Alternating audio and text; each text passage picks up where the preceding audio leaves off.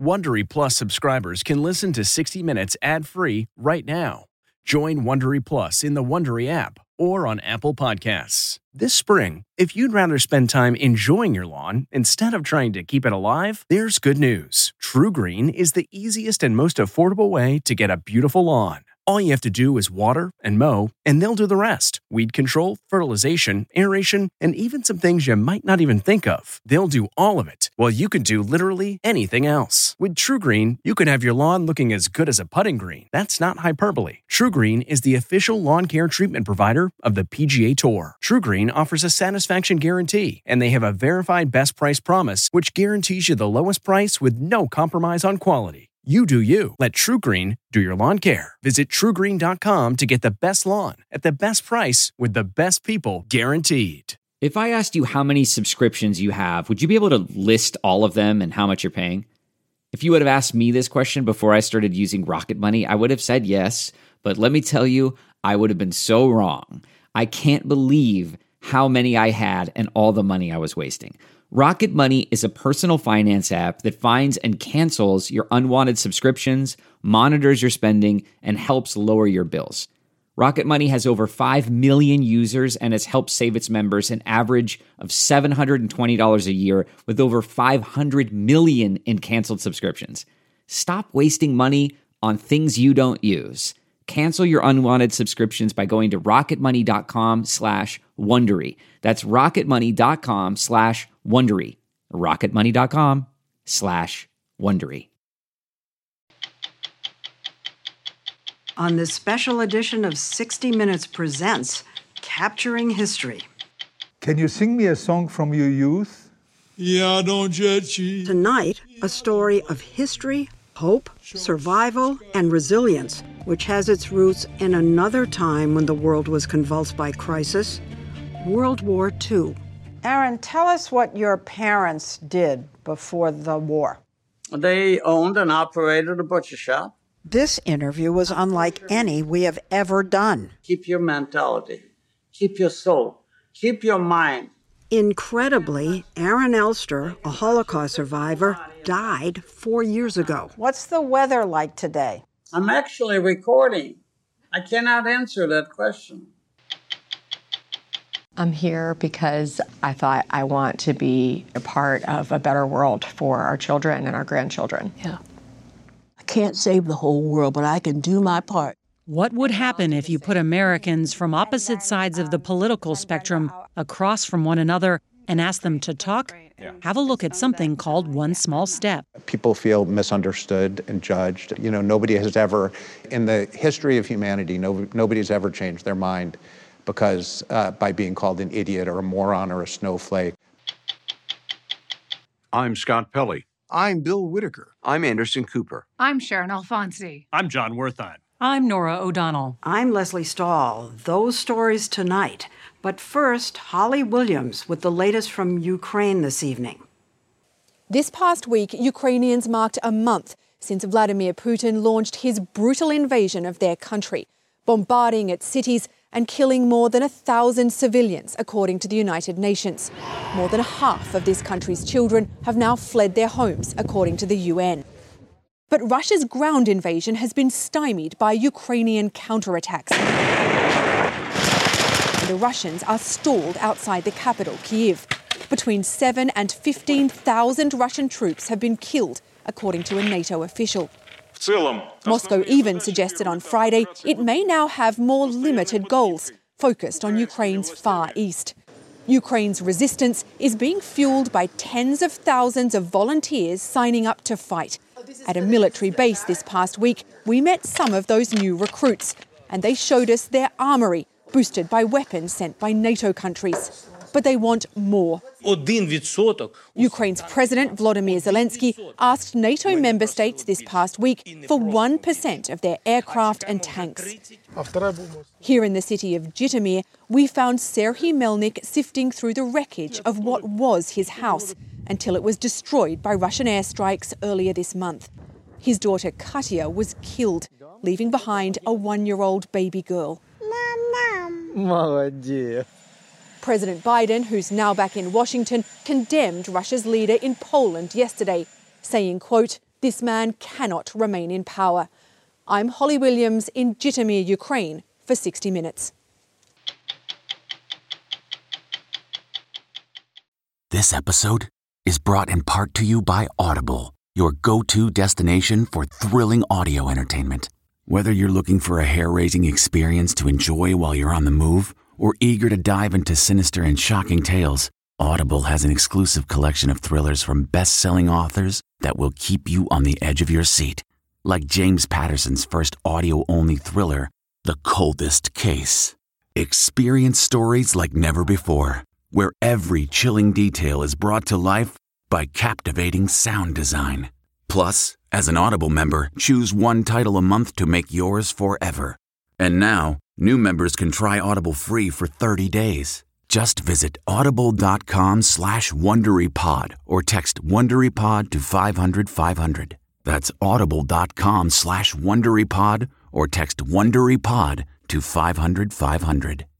Angie's List is now Angie, and we've heard a lot of theories about why. I thought it was an eco move. Fewer words, less paper. No, it was so you could say it faster. No, it's to be more iconic. Must be a tech thing. But those aren't quite right. It's because now you can compare upfront prices, book a service instantly, and even get your project handled from start to finish. Sounds easy. It is, and it makes us so much more than just a list. Get started at Angie.com. That's ANGI, or download the app today. Good evening. Welcome to 60 Minutes Presents. I'm Leslie Stahl. Tonight, Capturing History. We'll look at two projects that do just that. Later, Norah O'Donnell visits StoryCorps' Dave Isay as he works to change the harsh and hostile tone of America's political debate, one conversation at a time. But we begin with a project to bring history to life in a way we'd never seen before. Most survivors of World War II's Nazi concentration camps are now in their 80s and 90s, and soon there will be no one left who experienced the horrors of the Holocaust firsthand, no one to answer questions or bear witness to future generations. But as we first reported 2 years ago, a new and dramatic effort is underway to change that by harnessing the technologies of the present and the future to keep alive the ability to talk to and get answers from the past. Hi, Aaron. Hello. Can I ask you some questions? You can ask me anything you want, within reason. Our interview with Holocaust survivor Aaron Elster, who spent 2 years of his childhood hidden in a neighbor's attic, was unlike any interview we have ever done. Aaron, tell us what your parents did before the war. They owned and operated a butcher shop. It wasn't the content of the interview that was so unusual. Where did you live? I was born in a small town in Poland called Sokow Podlaski. It's the fact that this interview was with a man who was no longer alive. Aaron Elster died 4 years ago. What's the weather like today? I'm actually recording. I cannot answer that question. The survivors were getting very old. Heather Mayo came up with the idea for this project. She had worked on exhibits featuring Holocaust survivors for years and wanted future generations to have the same opportunity to interact with them as she'd had. I wanted to talk to a Holocaust survivor like I would today, with that person sitting right in front of me, and we were having a conversation. She knew that back in the 90s.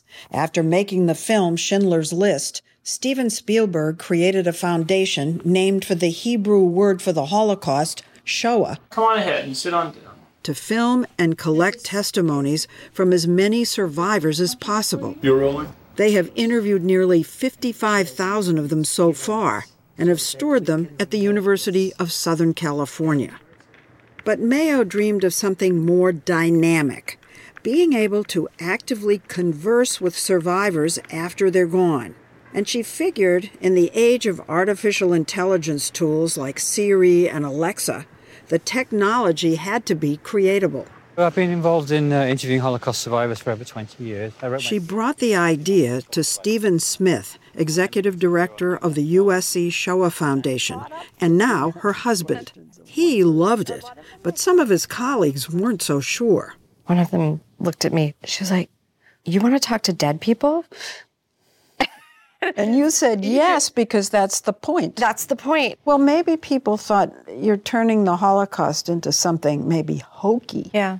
They said that you're going to Disney-fy, the Holocaust. We had a lot of pushback on this project.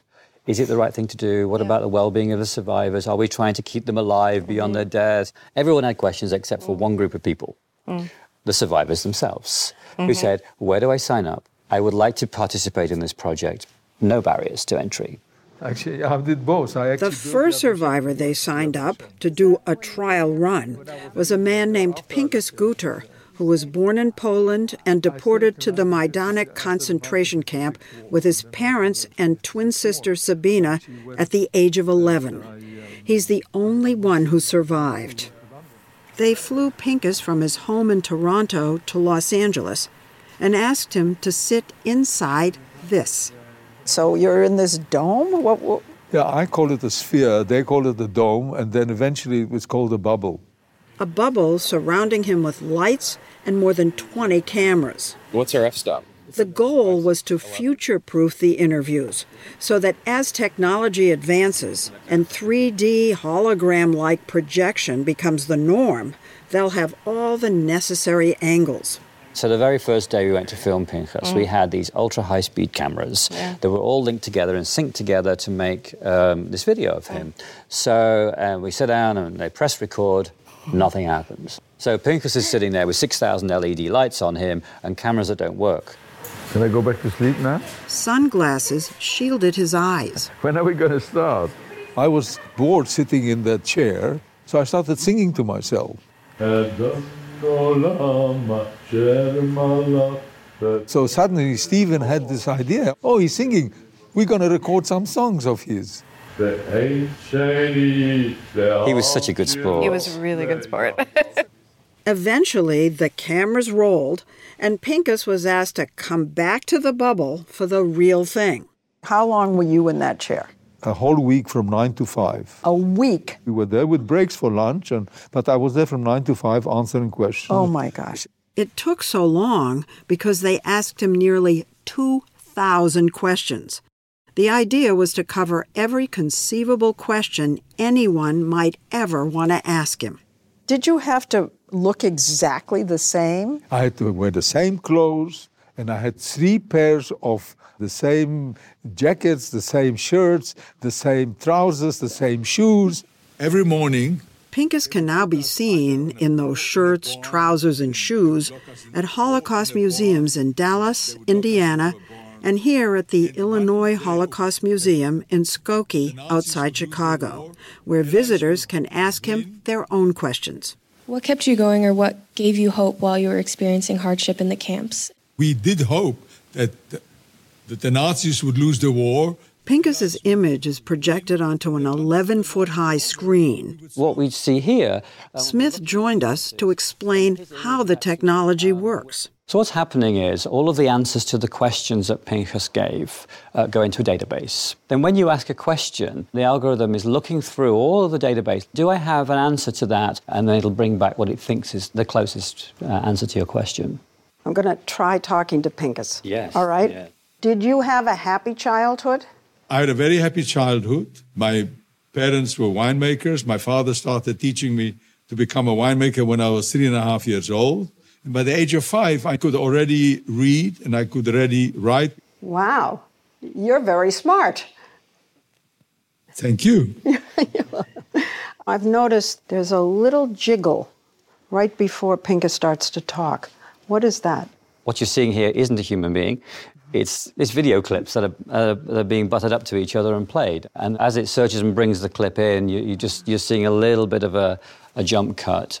The jump cuts stopped being distracting once we started talking about the fate of Pinchas's family. Tell us what happened when you got to the camp. As soon as we arrived there, we were being separated into different groups. And My sister was somehow pushed towards the children.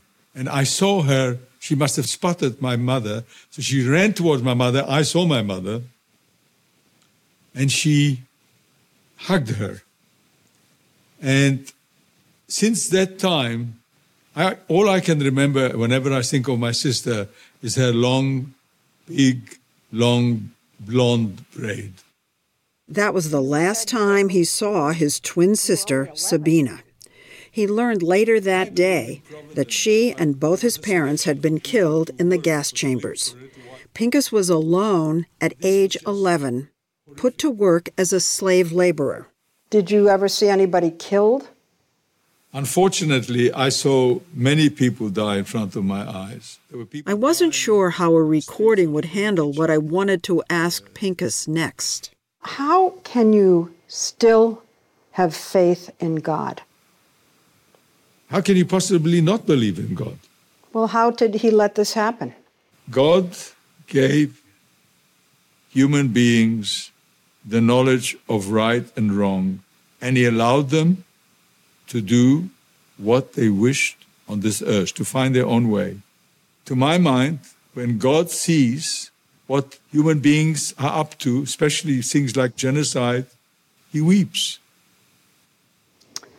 Wow. Stephen, I could ask him questions for 10 hours. And on the screen. Yeah. Wow. Since Pincus Gutter was filmed, the Shoah Foundation has recorded interviews with dozens more Holocaust survivors, each for a full week. And they've shrunk the setup required, so they can take a mobile rig on the road to record survivors close to where they live. They've deliberately chosen interview subjects with all different wartime experiences. Survivors of Auschwitz, hidden children, and as we saw last fall in New Jersey, Hook me up again. Yep. 93-year-old Alan Moskin, who isn't a Holocaust survivor. He was a liberator. Entering that camp was the most horrific sight I've ever seen or ever hope to see the rest of my life. Moskin was an 18-year-old private when his army unit liberated a little-known concentration camp called Gunskirchen. There was a pile of skeleton-like bodies on the left. There was another pile of skeleton-like bodies on the right. Those poor souls, that's the term my lieutenant kept screaming, "Oh my God, you look at these poor souls." Each of Alan Moskin's answers is then isolated by a team of researchers at the Shoah Foundation office. I remember the expression and the attitude of all of us. What in the freak, what is this, God Almighty? Who add into the system a variety of questions people might ask to trigger that response. For every question that we asked, there are 15 different ways of asking the same question. And that's fed in. And that's all manual. Editors rotate the image, turn the green screen background into black, and then a long process of testing begins, some of it in schools. So, Mr. Pincus, on your screen. Students are asked to try it out, ask whatever questions they want, and see if the system calls up the correct answer. How did you find out that your city was getting invaded by Germany? Would you ever want to seek revenge? How did you feel about your family? Can you rephrase that, please? Every question and response is then reviewed. We log every single question that's asked of the system and see if there is a better response that addresses that question more directly. As we discovered, it's still a work in progress. Tell us about your family when you were a little boy. How about you ask me about life after the war? So a couple of things about artificial intelligence. It is mainly artificial and not so intelligent. Just yet, for now. But the beauty of artificial intelligence is it develops over time. So we aren't changing the content. All the answers remain the same. But over time, the range of questions that you can ask will be enhanced considerably. And you had to stay silent? Questions to draw out what it was like for Aaron Elster hiding in that attic 75 years ago. I used to pray to God to let me live till I was 25. I wanted to taste what adulthood would be like. The rest of that conversation with Aaron Elster, as well as one with a survivor of Joseph Mengele's infamous twin experiments at Auschwitz, when we come back. So, am I a lucky guy? Yes, I am.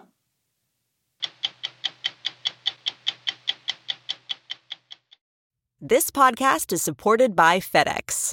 FedEx offers fast delivery, more visibility, simple returns, and weekend home delivery to 98% of the U.S. population on Saturday and 50% on Sunday. With FedEx, you get picture proof of delivery, ensuring you always know where your package is. Returns are simple with packageless and paperless returns. Plus, FedEx Ground is also faster to more locations than UPS Ground. See the FedEx service guide for delivery information. So, what are you waiting for? See what FedEx can do for your business. Absolutely, positively FedEx.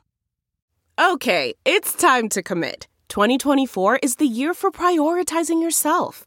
Begin your new smile journey with Byte, and you could start seeing results in just 2 to 3 weeks. Just order your at-home impression kit today for only $14.95 at Byte.com. Byte Clear aligners are doctor-directed and delivered to your door. Treatment costs thousands less than braces. Plus, they offer financing options, accept eligible insurance, and you can pay with your HSA FSA. Get 80% off your impression kit when you use code WONDERY at Byte.com. That's BYTE.com. Start your confidence journey today with Byte. The whole point of the Shoah Foundation's project is to allow meaningful conversations with Holocaust survivors to continue even after the survivors themselves are gone. And of the more than 50 men and women who've participated so far, 6 have passed away already. Tonight, we wanted to share conversations with 2 of them, conversations that at times felt so normal, we could almost forget we were talking to the digital image of someone who was no longer living. First, a spunky 4'9" tall woman named Eva Kor, an identical twin who, together with her sister, survived Auschwitz and the notorious experiments of Dr. Joseph Mengele. Eva Kor spent her life after the war in Terre Haute, Indiana. She died in the summer of 2019 at the age of 85. Hi, Eva. How are you today? I'm fine, and how are you? I'm good. It felt natural to answer her question before posing my own. So, how old were you when you went to Auschwitz? When I arrived in Auschwitz, I was 10 years old, and I stayed in Auschwitz until liberation, which was about 9 months later when we were liberated. So we made a little announcement about the fact we were starting this project. I get a call the next day from a lady called Eva Kor. I didn't know her at that point in time. And she says, I want to be one of those 3D interviews. I want to be a hologram. I want to be a hologram. Stephen Smith, executive director of the USC Shoah Foundation, and his wife and colleague, Heather Mayo Smith, were running the project. I said, well, I'm traveling. I'm very sorry. Where are you going? Well, I've got to go to New York. I'm going to D.C. When are you going to go to D.C.? I'm going to D.C. Turns out we were going to the same event in D.C. I arrive at my hotel. She's sitting in the lobby waiting for me. When Eva, on the right, and her twin sister Miriam arrived at Auschwitz, they were pulled away from their parents and older sisters and taken to a barrack full of twins. They never saw their family again. 50 years ago at a railroad side... 60 Minutes reported on Mengele's twin experiments in a story back in 1992. And the reason that my number is not... And we actually interviewed the living Eva Kor at her home in Terre Haute. Eva told us then about becoming extremely sick after an injection. Mengele came in every morning and every evening with 4 other doctors. And he declared, very sarcastically laughing, too bad, she's so young. She has only 2 weeks to live. When I heard that, I knew he was right. And I immediately made a silent pledge that I will prove you, Dr. Mengele, wrong, Imagine picking up a conversation almost 30 years later and after Eva's death. Eva, tell us about Dr. Mengele. What was he like? He had a gorgeous face, a movie star face, and very pleasant, actually. Dark hair, dark eyes. When I looked into his eyes, I could see nothing but evil. People say that the eyes are the center of the soul, and in Mengele's case, that was correct. Eva and Miriam are visible in footage taken by the Soviet forces that liberated Auschwitz 77 years ago. They went back to the camp many times, Eva continuing to go even after Miriam's death in 1993. Because if the train came in that direction... It was on one of those visits that Eva made a stunning announcement. I, Eva Moses Kor, that she had decided to forgive her Nazi captors. Hereby give amnesty to all Nazis who participated. She came under blistering attack from other survivors. How can you forgive? How is that possible? My forgiveness does not mean that I forget what happened, which is impossible. My forgiveness is an act of self-healing, self-liberation, and self-empowerment. Are you able to forgive, Aaron? I cannot forgive. Aaron Elster disagrees. For them to get forgiveness, they have to ask my little sister Sarah, whom they brutally murdered. I have no right to forgive, and I will not forgive. What's important for me in this project is that we have Holocaust survivors who have different points of view about God and religion and faith and forgiveness, and that's what this project will allow us to do. Aaron Elster, unlike many Holocaust survivors, never spent time in a concentration camp. As Jews were being rounded up in his town's marketplace and sent to Treblinka, his father told him to run. He was 9 years old. And I managed to crawl into the sewer that ran along the marketplace, the street, and kept crawling till I felt I was out of sight. Stood up and started running. He made it to the building of an older Polish couple named the Gurskis, who'd been customers at his family's butcher shop. He shows up, and she didn't want to take him. He started crying, and then she led him upstairs. Aaron, how long did you stay in the attic? I lived in that attic for close to 2 years. 2 years with just one visit a day to bring food and water. What was it like in the attic? Oh, there's so many things that I remember. The hunger, the fear, the absolute total loneliness. What do you do all day? You're sitting there. I used to catch flies out of desperation and tear their wings off so they wouldn't fly away. So I hid them there. How did you survive? How did you survive in that attic? I had the ability to daydream. I used to write novels in my head. I was the hero all the time. And we have that ability to either give in to our misery and our pain and die, or absorb the physical pain but keep your mentality, keep your soul, keep your mind. So, was I bored? Was I scared? Was I in need of somebody to accept me or to tell me that I'm okay, that I'm a nice kid? Sure. But that was not part of my life. We got a phone call to say that Aaron Elster had suddenly passed away. I was at a conference at that time. So the next morning I went into the little room that we had and I turned on Aaron Elster's testimony.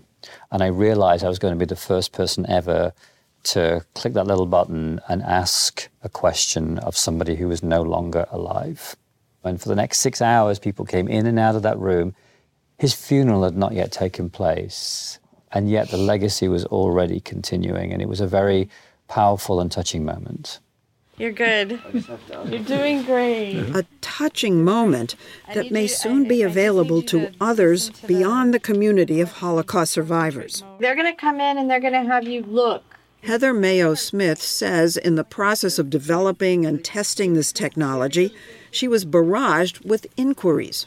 There wasn't one person, literally not one, that didn't ask me if they could do a similar interview with either a loved one, for themselves. Unrelated to the Holocaust. Unrelated, completely unrelated. Can I do this with someone that I know? What's the answer? Yes. She has started an independent company that's trying to expand the use of this technology. I was an astronaut for NASA. Recording interviews with other historical figures like astronauts, and eventually with anyone at all. What unit were you in during So do you think that this is just going to be a tool that people use? Everybody will be recording their histories. Interactively. Other people can interview them. Mm-hmm. It'll just be life. Yeah. We're going to go ahead and get started. For now, though, the race is on to capture interviews with as many Holocaust survivors as possible while there's still time, so the conversations can continue, always, with people like Aaron Elster. Do you want revenge? When I was a youngster, I wanted revenge very, very, very much. And I hate it. I hate it. But most of the perpetrators, most of the killers are dead. So who am I going to hate? The grandchildren that had nothing to do with? It's not right. Revenge is not part of my life, not part of my thinking.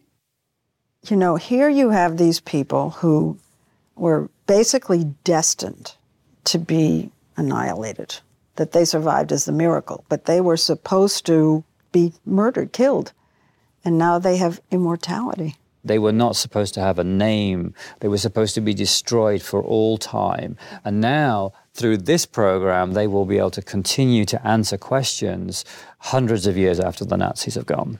It's that never forget. We've had a lot of cliches around the Holocaust, you know, never again, never forget, we must remember, all this sort of thing. What this does, it makes sure that there isn't closure, because it's not about a statement. It's not about a particular thing that's being instructed of you. The onus is on you to ask the questions. The onus is on you to be curious and to want to know.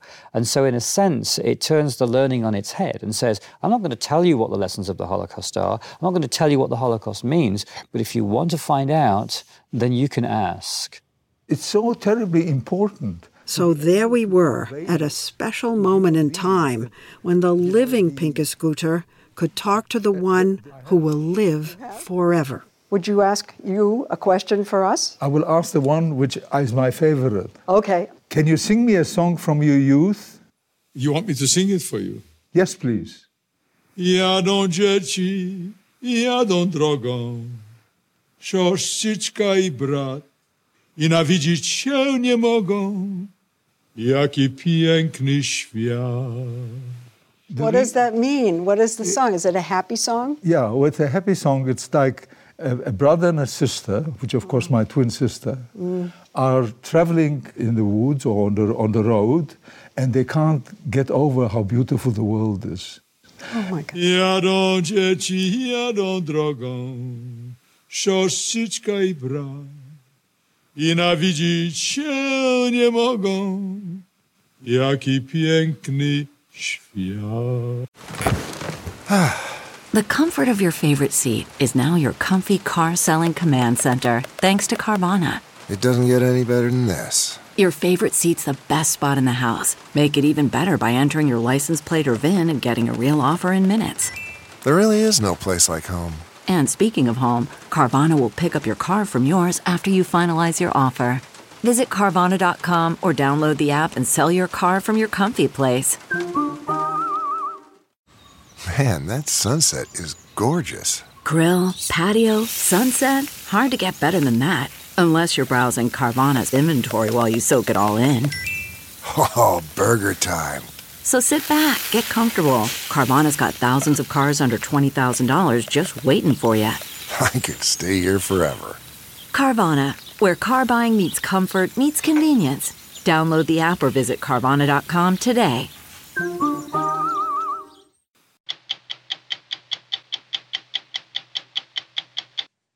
on January 6 last year, when an angry mob tried and failed to stop Congress from certifying the 2020 presidential election. The insurrection's only success was to further polarize a country already divided. This past January, Norah O'Donnell introduced us as someone attempting to bridge that divide. Dave Isay has created a program called One Small Step to get Americans from across the political spectrum to stop demonizing one another and start communicating face-to-face, one conversation at a time. One Small Step grew out of StoryCorps, the oral history project Dave Isay founded 18 years ago. It has taped more than 500,000 Americans telling their stories to become the largest single collection of human voices ever recorded, with one aim at its core. What if we just give the entire country the chance to be listened to and have a chance to talk about, who they are? Do you think part of the problem we're having in America is that people are so angry because they don't feel like anybody's listening to them?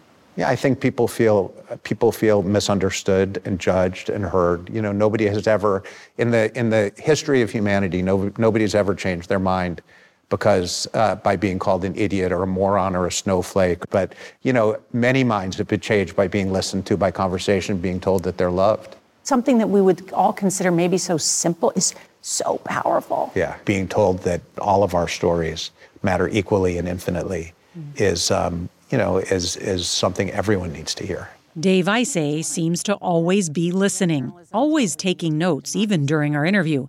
He told us journalism should be a public service, and now hopes that One Small Step can help end what he calls the culture of contempt that is tearing apart the country. The situation is so bad that, if the culture of contempt wins, things are just not going to end well for the United States. What's fueling the culture of contempt? It's media, it's social media. I mean, there's a multi-billion-dollar hate industrial complex where people, can make money by making us hate and fear each other. It's a little bit of a David and Goliath fight here. Long before he started StoryCorps and One Small Step, Dave Isay fought to tell stories of the forgotten by making radio documentaries in flop houses, coal mines, and public housing projects. I need you guys from here on in to be really on top of stuff. He first appeared on 60 Minutes nearly 25 years ago in a story with Leslie Stahl about two teenagers from Chicago who made their own documentary with his help. The pair won a Peabody Award, one of the highest honors in broadcasting. Thank you. In 2003, he got the idea for StoryCorps. Everybody, my family, everybody thought it was absolutely insane. We started with a booth in Grand Central Terminal, and it's a very simple idea. You come to the booth with your grandmother, with anyone who you want to honor by listening to them. So people think of it as, if I had 40 minutes left to live, what would I say to this person who means so much to me? To attract people, he reached out to the People's Library, specifically the director of the Library of Congress's American Folklife Center. And I said, I'm going to try and record the whole country. Will you accept the material? And she said those magical 3 letters, yes. And that was it. And here we are. The StoryCorps archive is in good company at what is the largest library in the world. Other treasures here include a rare Gutenberg Bible, as well as a draft of the Declaration of Independence handwritten by Thomas Jefferson, and a preliminary draft of President Lincoln's Emancipation Proclamation. Dr. Carla Hayden serves as the Librarian of Congress. Until recently, it was a lifetime appointment, so only 14 people have held the job since 1802. How does having StoryCorps here fit into your vision for the Library of Congress? StoryCorps is an important part of adding history and context and the individuals who make history. Not just the ones that we see on the news, but the people who are part of the fabric of our American life, the everyday people. What did they feel? What do they believe? To try to find out, StoryCorps rolled out a mobile booth in 2005 to travel the country. They also launched partnerships and story collection programs in multiple American cities. This is Dave Isay, founder of StoryCorps. When the pandemic hit, they created a new way for people to submit stories online. Share your interview far and wide and know that someday future generations will be listening. Every Friday for the last 16 years, National Public Radio sends one story into the homes, headphones, and cars of 6 million people. Hey, it's Friday, which is when we hear from StoryCorps. We were recently at NPR's Washington studio to hear Morning Edition host Steve Inskeep introduce the story of Miguel Encinas, a decorated fighter pilot who passed away in 2016 at the age of 92. He served as a U.S. military pilot in World War II and Korea and Vietnam. Two of his children, Isabel and Juan Pablo Encinas, came to StoryCorps to remember him. When I was little, I remember him flying in his fighter jet and us waiting for him on the tarmac and thinking, oh my God, what a hero my father is. As he got older, he was diagnosed with dementia. But even at the end, when he cognitively wasn't all there, he would hear a plane and just look up and stare at it in the sky. And you could tell that he just wanted to be up in that plane with every ounce of his being. Maybe he's listening to us somewhere up there. I hope so. Sometimes in an interview, you can almost see sparks flying out of someone's mouth. There's just this kind of magnificence and grace to the story. And those are the ones where it almost demands to be shared with a larger audience. Mm-hmm. In 2010, StoryCorps began to animate conversations to be viewed by new audiences online, like this one recorded in Mississippi between Albert Sykes and his 9-year-old son, Aiden. Are you proud of me? Of course. You my man. I just love everything about you, period. The thing I love about you never give up on me. That's one of the things I will always remember about my dad. Have you thought about selling Kleenexes? You could make a lot of money. We always wanted to get Kleenex as a sponsor, but they've never agreed. Only a tiny fraction of StoryCorps' hundreds of thousands of stories ever make it onto the radio. They're selected by StoryCorps' facilitators, who make up the actual core of StoryCorps.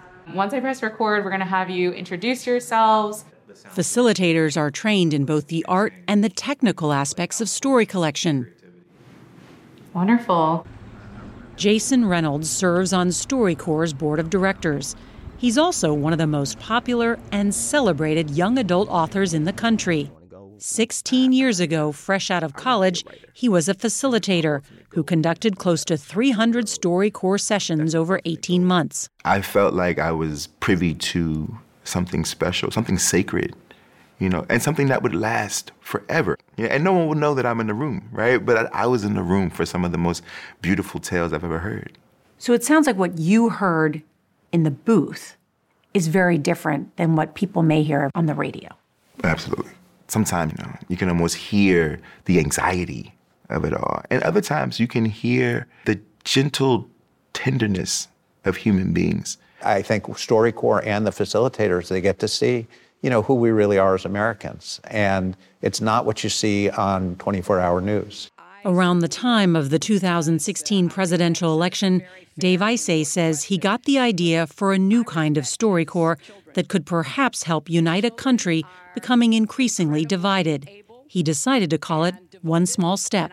What's the difference between regular StoryCorps and One Small Step? So every regular StoryCorps interview are people who know and love each other.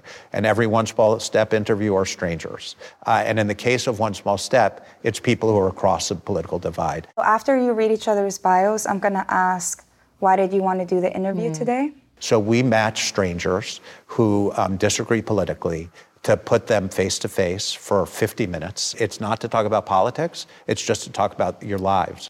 Facilitators begin by asking the participants to read one another's biography out loud, as in this recent session in Richmond, Virginia. The project tries to match people who may be from different political parties but have something else in common. Hi. I grew up as an Army brat and an evangelical Christian, surrounded by a very powerful ideology of conservatism, patriotism, and religion. I am a Baptist pastor and performance artist, a native Charlottesvillian, graduate of the University of Virginia and Union Theological Seminary in New York City. Participants are encouraged to focus on what they share. We're pastors, and we're helping people to find their path and find their voice. Oh, Brenda, I love what you just said about helping people find their path, because I feel such a connection there.